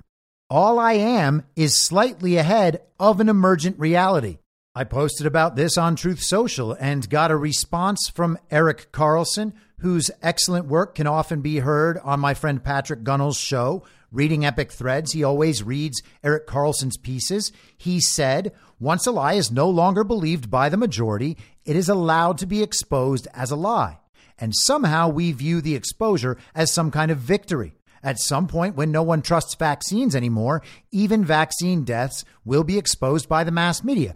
And of course, that's true. The entire point is them keeping you trapped in an informational past where you are unable to interact with and thus affect the current moment and what's happening and how people are perceiving it. If you are trapped in an informational past, you cannot make the right decisions in the present. And that is what happened to all of those people making the horrendous decision to go ahead and inject themselves with a toxic experimental substance that can't protect them from a disease that can't kill them, because the TV said all the smart people were doing it and they get in trouble if they didn't. That poor decision is a result of existing in an informational past relative to COVID and relative to the vaccines. Who kept them in that informational past? I would argue it's people like Tim Pool, Joe Rogan, Ben Shapiro, and Tucker Carlson, because they're all gatekeepers. They all get to decide how much everyone else is allowed to learn, how much truth they're allowed to be exposed to. That's what it is to be an information gatekeeper. I mentioned the term on Saturday night, kind of just off the cuff. We talk about Overton's window, the concept that deals with the limits of what is considered appropriate public conversation. And I proposed we begin calling it Carlson's window, because Tucker Carlson is apparently the vanguard of informational gatekeeping. He decides where the edge of the public conversation exists. And if he's doing that as part of a good faith patriotic info op to wake up all the normies, well, okay, it's still our job to encourage him to press that boundary forward, trying to get ever closer to the truth. That is our responsibility. That is our duty. It is not our duty to make excuses for people with hundreds of millions of dollars and massive audiences and influence to keep on lying endlessly. The people on TV who've lied on behalf of transnational corporations and intelligence agencies for the last 30 years are now making even more money than ever by lying, this time for a good reason, to wake normies up. If anyone questions why they're lying, the proper response, by the way, is to let everyone know, everyone around you, just make sure everyone knows that it's not the bad kind of lying when they do it. It's the good kind of lying, the kind of lying that is going to wake normies up. And this can last forever, or at least until the normies wake up and start talking about how it's good for the people on TV to keep lying in order to wake up the normies, which aren't them at this point. They're not normies anymore. Yes, they're repeating that totally normie idea that it is okay to lie to massive audiences for years or even decades at a time in order to wake normies up. That's not the sort of thing that normies would ever say, even though everyone is saying it all the time, and it makes no sense. And all those people are following all of these liars all the time and making excuses for them, right? You get it? It makes sense so far. Got it? Eventually, because no one has demanded the truth at all, because we're all on board with these people lying forever in order to wake normies up. And we are ourselves too busy waking normies up to demand the truth. All the lies that are being told by these people will become accepted as true because we're not saying that they're lying, because we're defending them as they wake normies up. And the normies that they're totally waking up, well, they believe everything these guys are saying because no one's saying that they're lying. So everybody just comes to believe the things these information gatekeepers are saying, all in the interest of waking up normies. Except the problem then is that millions and millions and millions of people believe the stories as they are being relayed by Tim Pool and Joe Rogan and Ben Shapiro and Tucker Carlson, all of which happen to be false, though we are supposed to assume they were true at some point in an informational past, even though they weren't. That was just the best understanding of that time, though not true. And then we are supposed to applaud all of these people for telling us all of those lies in order to wake the normies up. And at that point, you might understand that everyone saying that, those are the normies, because we can't know the truth or falsity. We can't know the motivations behind why these people are lying. So as an act of principle, it is better to just call them out on the lies and demand that they tell the truth rather than making excuses for their dishonesty. Because if no one ever takes that approach, they just keep on lying forever.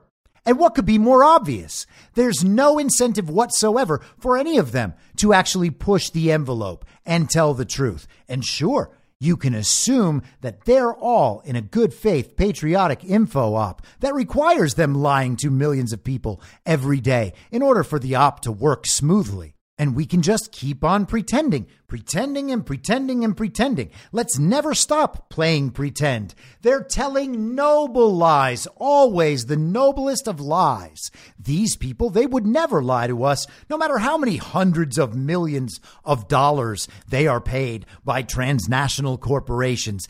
They're telling the good lies to everybody else. They're not lying to us. We know they're lying. But the normies who think they're telling the truth, well, they need to be lied to, Because if you tell them the right lies, they'll end up coming in our direction on certain issues. And though they'll never reach where we've reached, they'll never figure out the actual underlying truth of any of these things. Well, hey, at least they won't be Democrats anymore. And once again, all of the defenders of these people have spun themselves into the ground.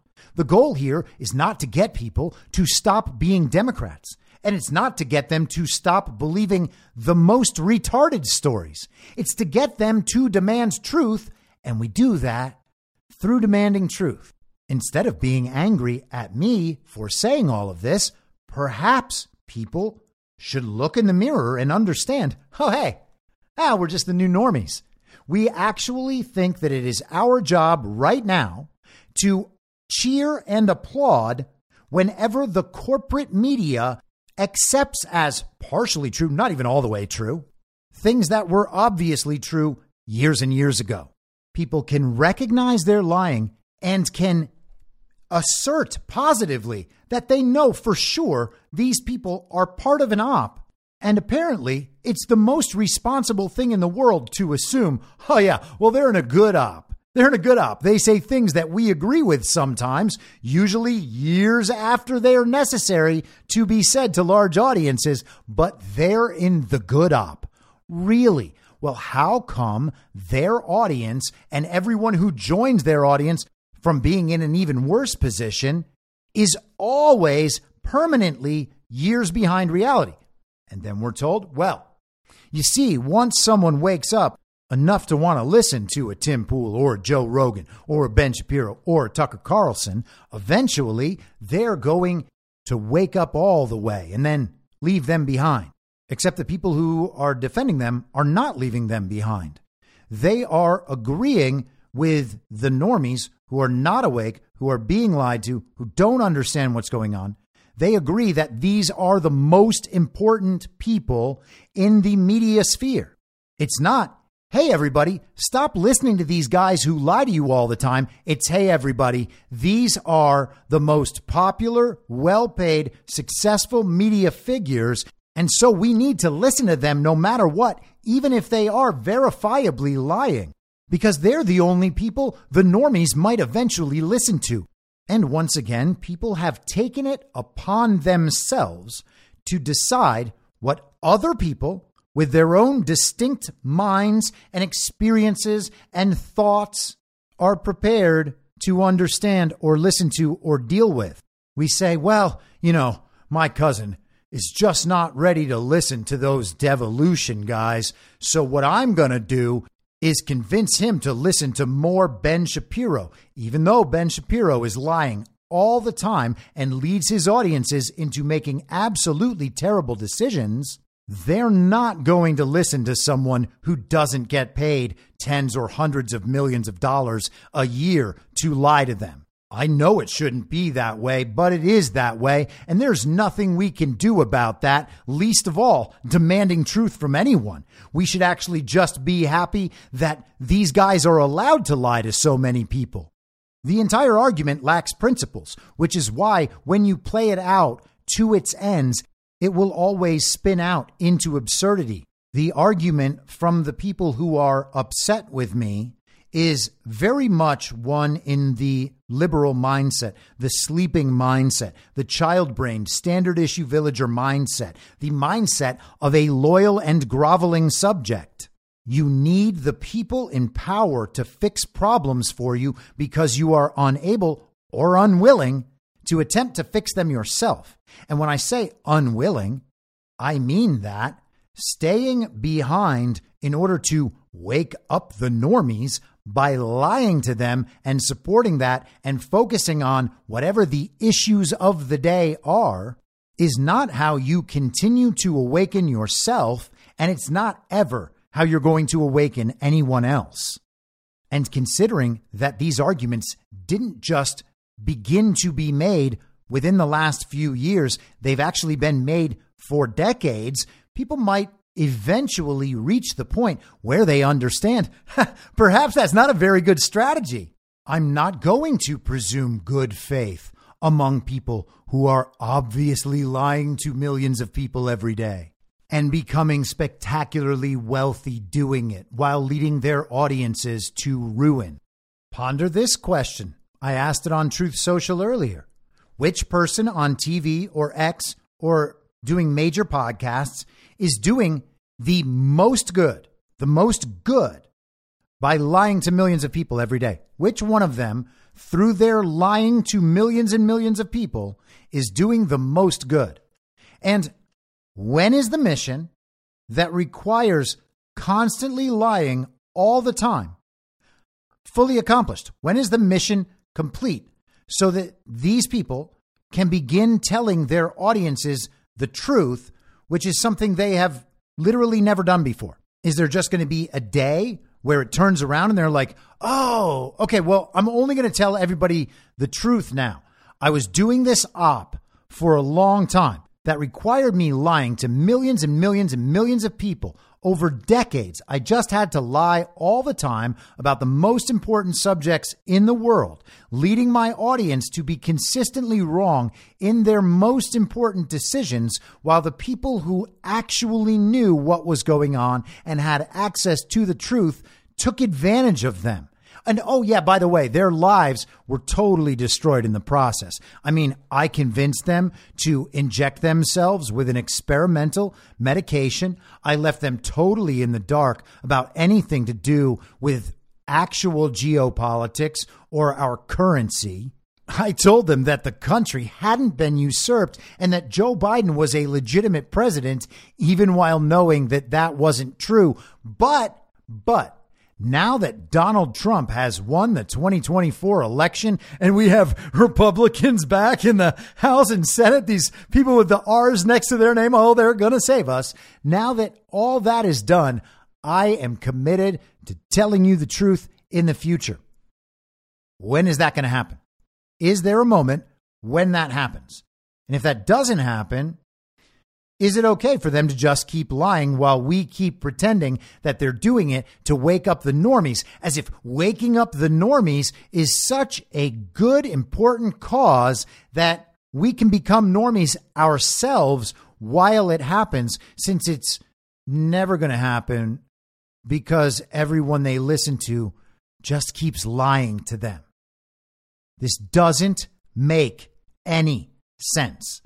Now, whether or not it's true is beside the point. If it was possible that these people have been enlisted in some formal fashion to delay divulging the truth about certain subjects in order to allow this pause period to happen so that things can be flipped over without causing a civil war, without leading to the worst consequences. And we'll get to some of that from Donald Trump in a little bit. And I guess I just do really long episodes now. But if it was possible that that's actually what they're doing and that turns out to be the right answer, it is still the correct approach to demand the truth and not make excuses for them lying. We need to push these people to tell the truth. Everyone should be pressed to do that. That's the entire point. But people think that is a concern for later. Like, just let them keep lying until we can win back the presidency in a rigged election. And then at that point, all the people with the R's next to their name, they're going to fix our elections and everything else. Just look, these people care about immigration again all of a sudden during an election year. They're getting closer to the truth. No, they're not.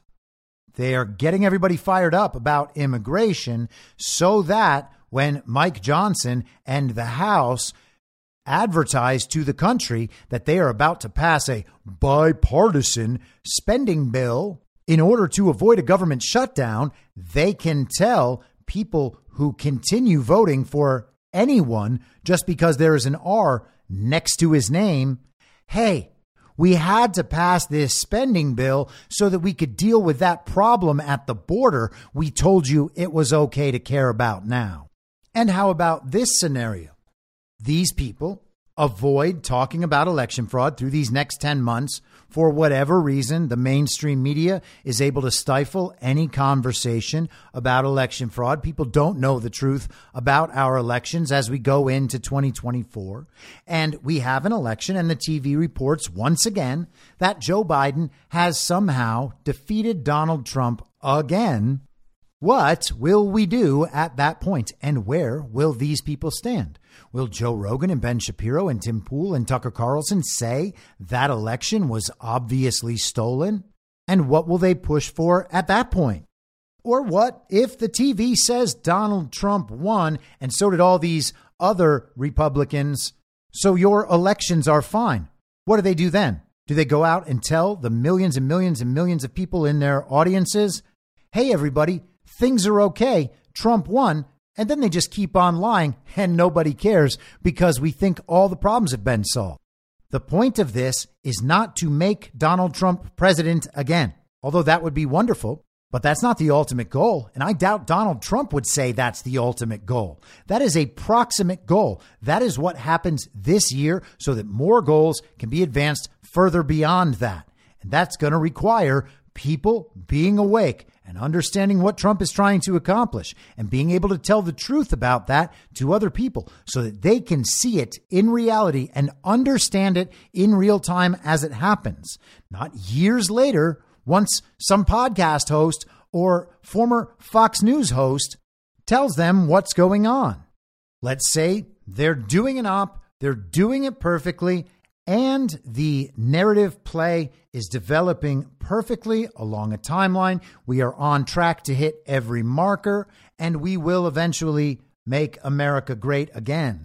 What is the downside to us calling them out and saying, we demand you tell the truth, not just to us, to everybody? I don't hate Tucker Carlson. I'm not even saying he's a bad guy, although he may be, and it's at least worth considering. I'm certainly not going to get him fired from his job. If there's any chance that he actually doesn't have access to basic and obvious truths that anyone could glean from the world or just by thinking for a few minutes, then maybe he becomes more likely to pursue those truths and we only get more positive results.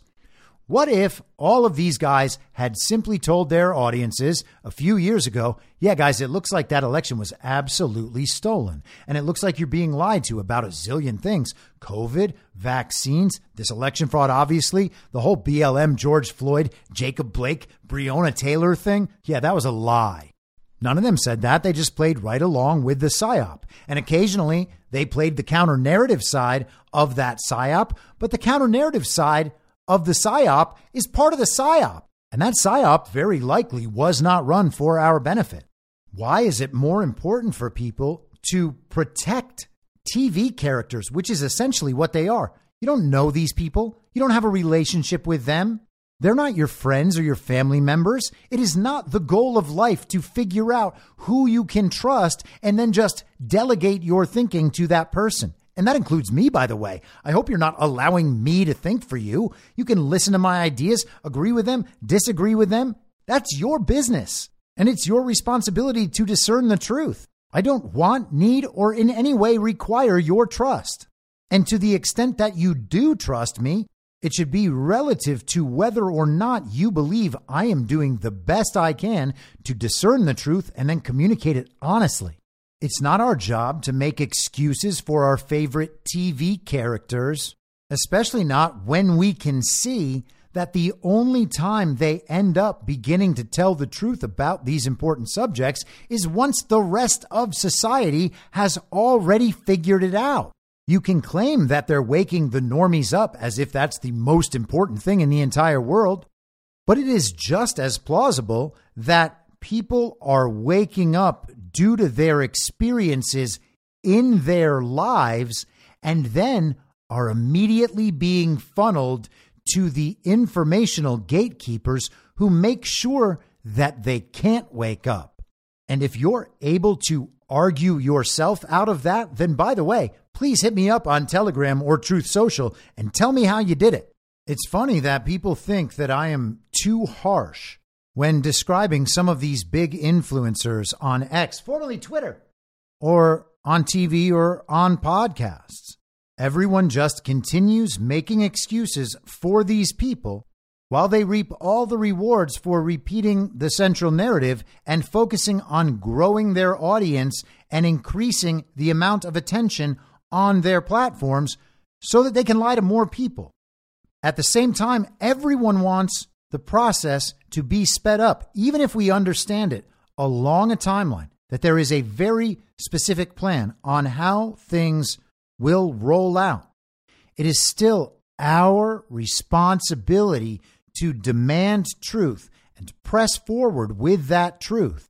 I mean, I'm on the devolution team, for fuck's sake. I believe I know that something else is happening behind the scenes, just off screen.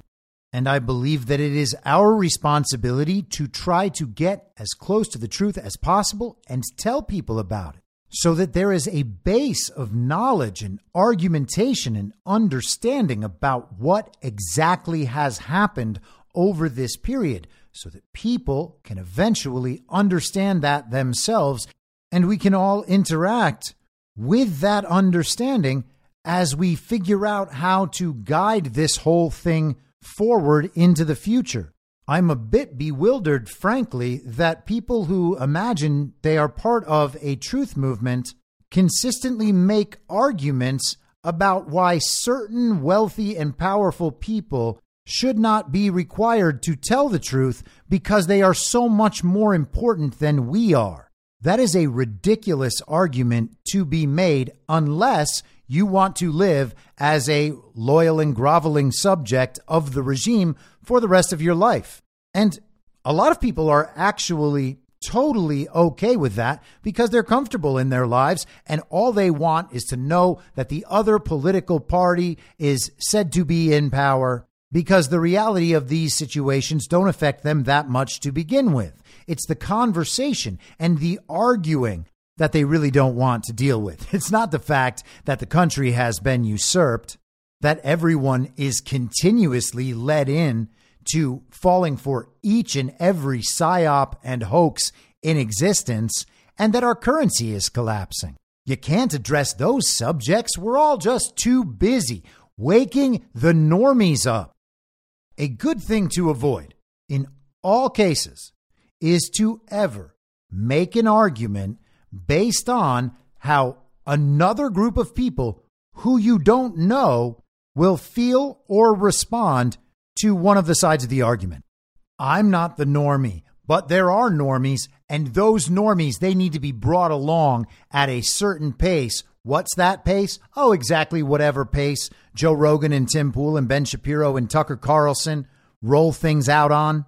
That's the pace the normies need, and telling them the truth just won't make it go any faster. Well, yeah, actually, telling them only the truth all the time to the best of our ability to discern it could make it go faster. It could also allow those people to be in a better position to make decisions for themselves. So it is not actually your responsibility to determine what they are able to think or know or understand. There are a great many of unfortunate instances of collateral damage over these last few years. Many of them occurring because of the decisions people made for themselves on bad information. And people are arguing that it's okay those people are continuously lied to by the rich and powerful, no matter how many bad decisions they end up making as a result.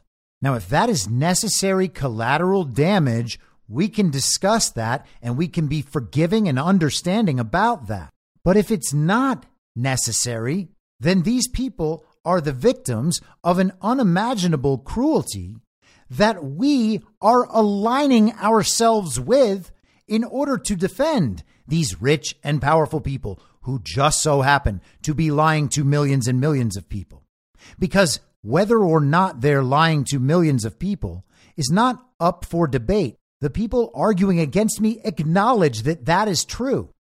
We can demand that truth is told by people with audiences and access to the truth. And we can be honest ourselves in admitting that it is irrefutable these people are lying.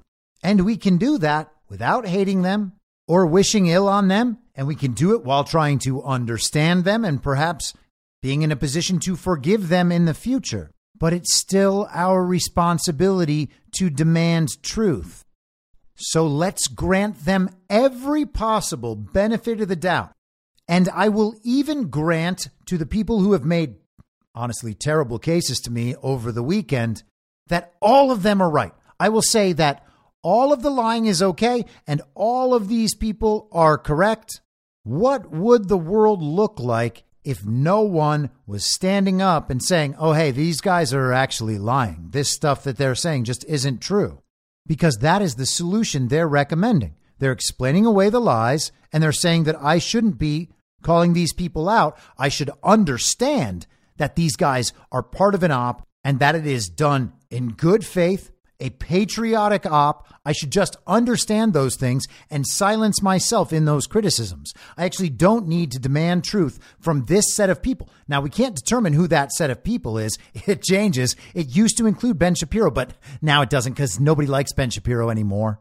But we don't have to demand the truth from them. In fact, we don't have to demand the truth from anybody. What we have to do is understand that this is all an op, and it's our job to just allow it to play out.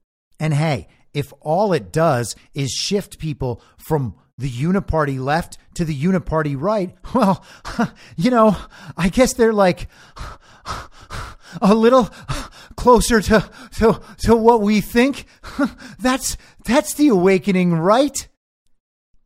No, that's not it. In fact, that is the worst of all possible outcomes, because that, my friends, pardon the term, is an abortion of the awakening.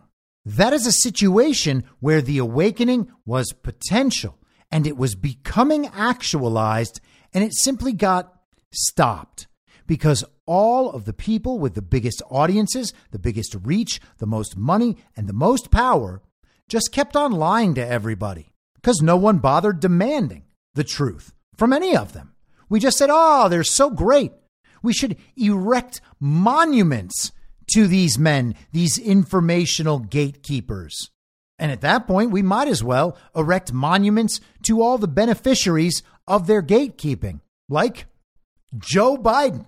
Anyone want to do that? No one does. Well, what do you think the consequences are for defending wealthy and powerful people who lie to everyone all the time just because we happen to like their lies a little bit more than we like the lies from the quote unquote other side, when it turns out they're exactly the same side?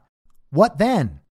If there is an op, giving all these people the benefit of the doubt, if there is an op and all these guys are in it, each and every person involved in that op should still want me having this conversation and demanding that they tell the truth, because the only way it's a good op is if we're actually all trying to demand the truth and actually pushing this awakening forward.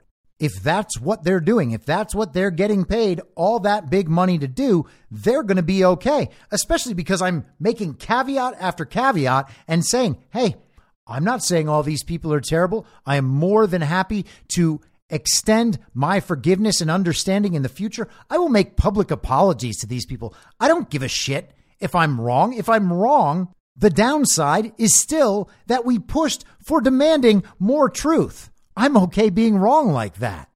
We can actually attempt to understand all these issues from at least two viewpoints, and sometimes from a multitude of viewpoints, in order to understand, hey, if it's this, we got to understand it. Or if it's the opposite thing, we got to understand that too.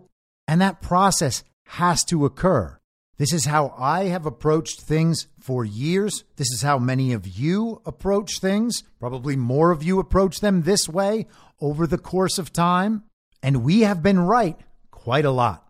And when we are not right, we are at least prepared for the consequences in whatever direction things happen to go.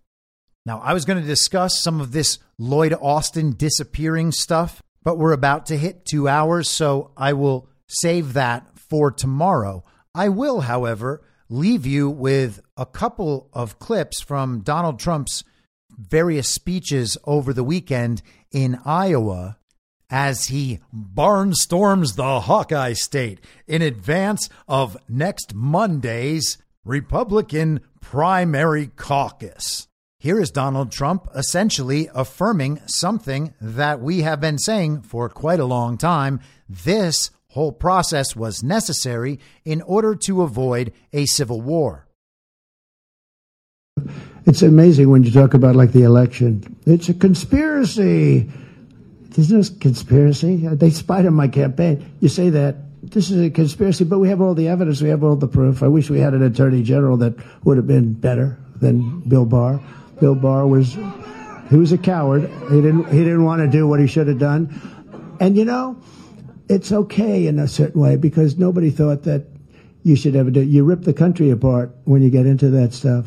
Nobody's ever done that except this guy because he can't talk, can't put sentences together. He has no idea what's going on. And it's probably the only way they can win, I guess. But I don't think that's going to win. He's saying pretty clearly there were other options. He's putting it on Bill Barr being a coward. He didn't want to go through with those other options. And it is possible that things could have been stopped and the investigations been done and that would have ripped the country apart. Joe Biden was willing to rip the country apart by stealing the election and then going through this pantomime, pretending to be a legitimate president, knowing that he isn't, and all of these other people went along with it as well. Trump is saying he could have made other decisions, but was not willing to rip the country apart. So instead, we are doing this in order to avoid the possibility of a civil war. And it seems very likely that process and that decision will pay off in spades for probably the rest of American history. And Donald Trump, if all of this is correct, will go down as absolutely the greatest figure in American history. That should not even be a question at this point. If we are correct, that's who he is. And if we're correct, he might also be something else. See if you can guess from his comments. Was a great president. Look at all the things we did against. I love what they say. A lot of people say you are. That's sort of cute. And a lot of people don't understand what they mean by that. So just to make sure you caught that, he said was a good president, and someone in the crowd yelled, "You are." And Trump chuckled and said, "Oh, he said you are." And then he gestures back toward the media saying a lot of people don't understand what they mean by that. They being his supporters who attest to the fact that Donald Trump still is president.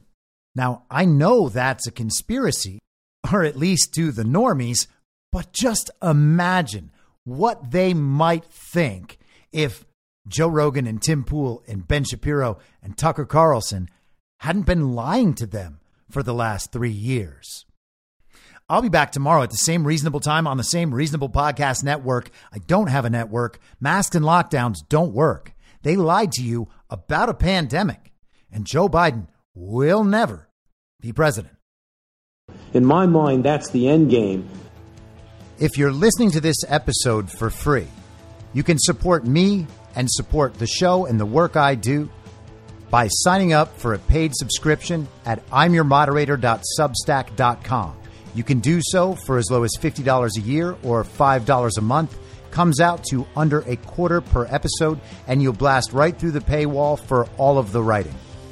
The merch store is www.cancelcouture.com, and you can find everything else by heading to Linktree, linktree.com/imyourmoderator.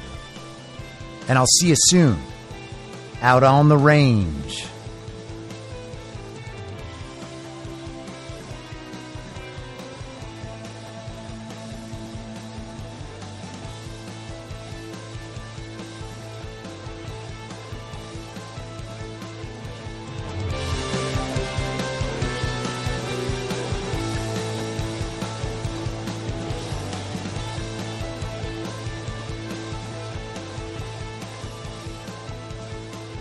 It's high noon.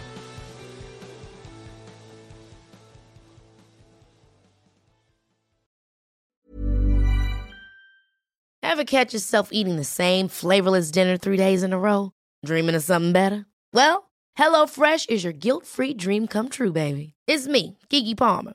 Let's wake up those taste buds with hot, juicy pecan-crusted chicken or garlic butter shrimp scampi.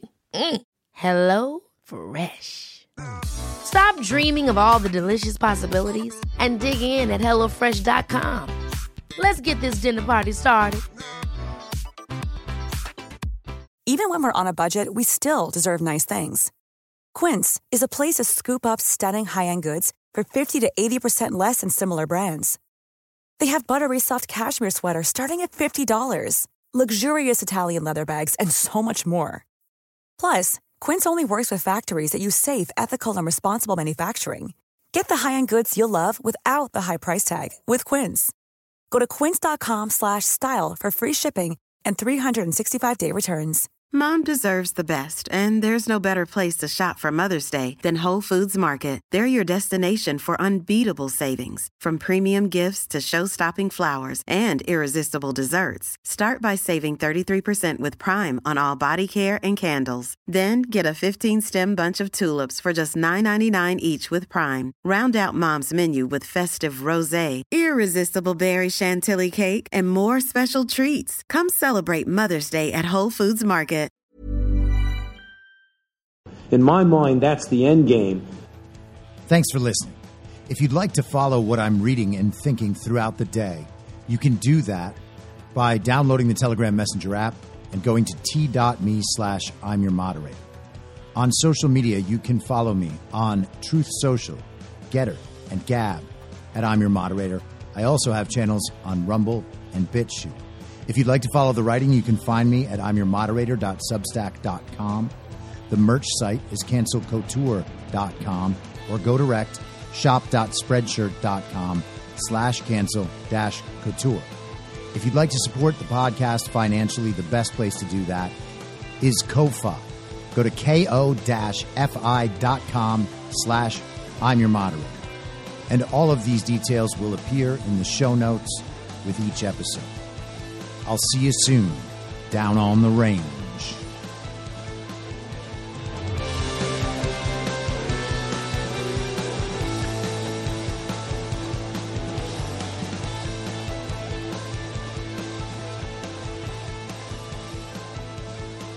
It's high.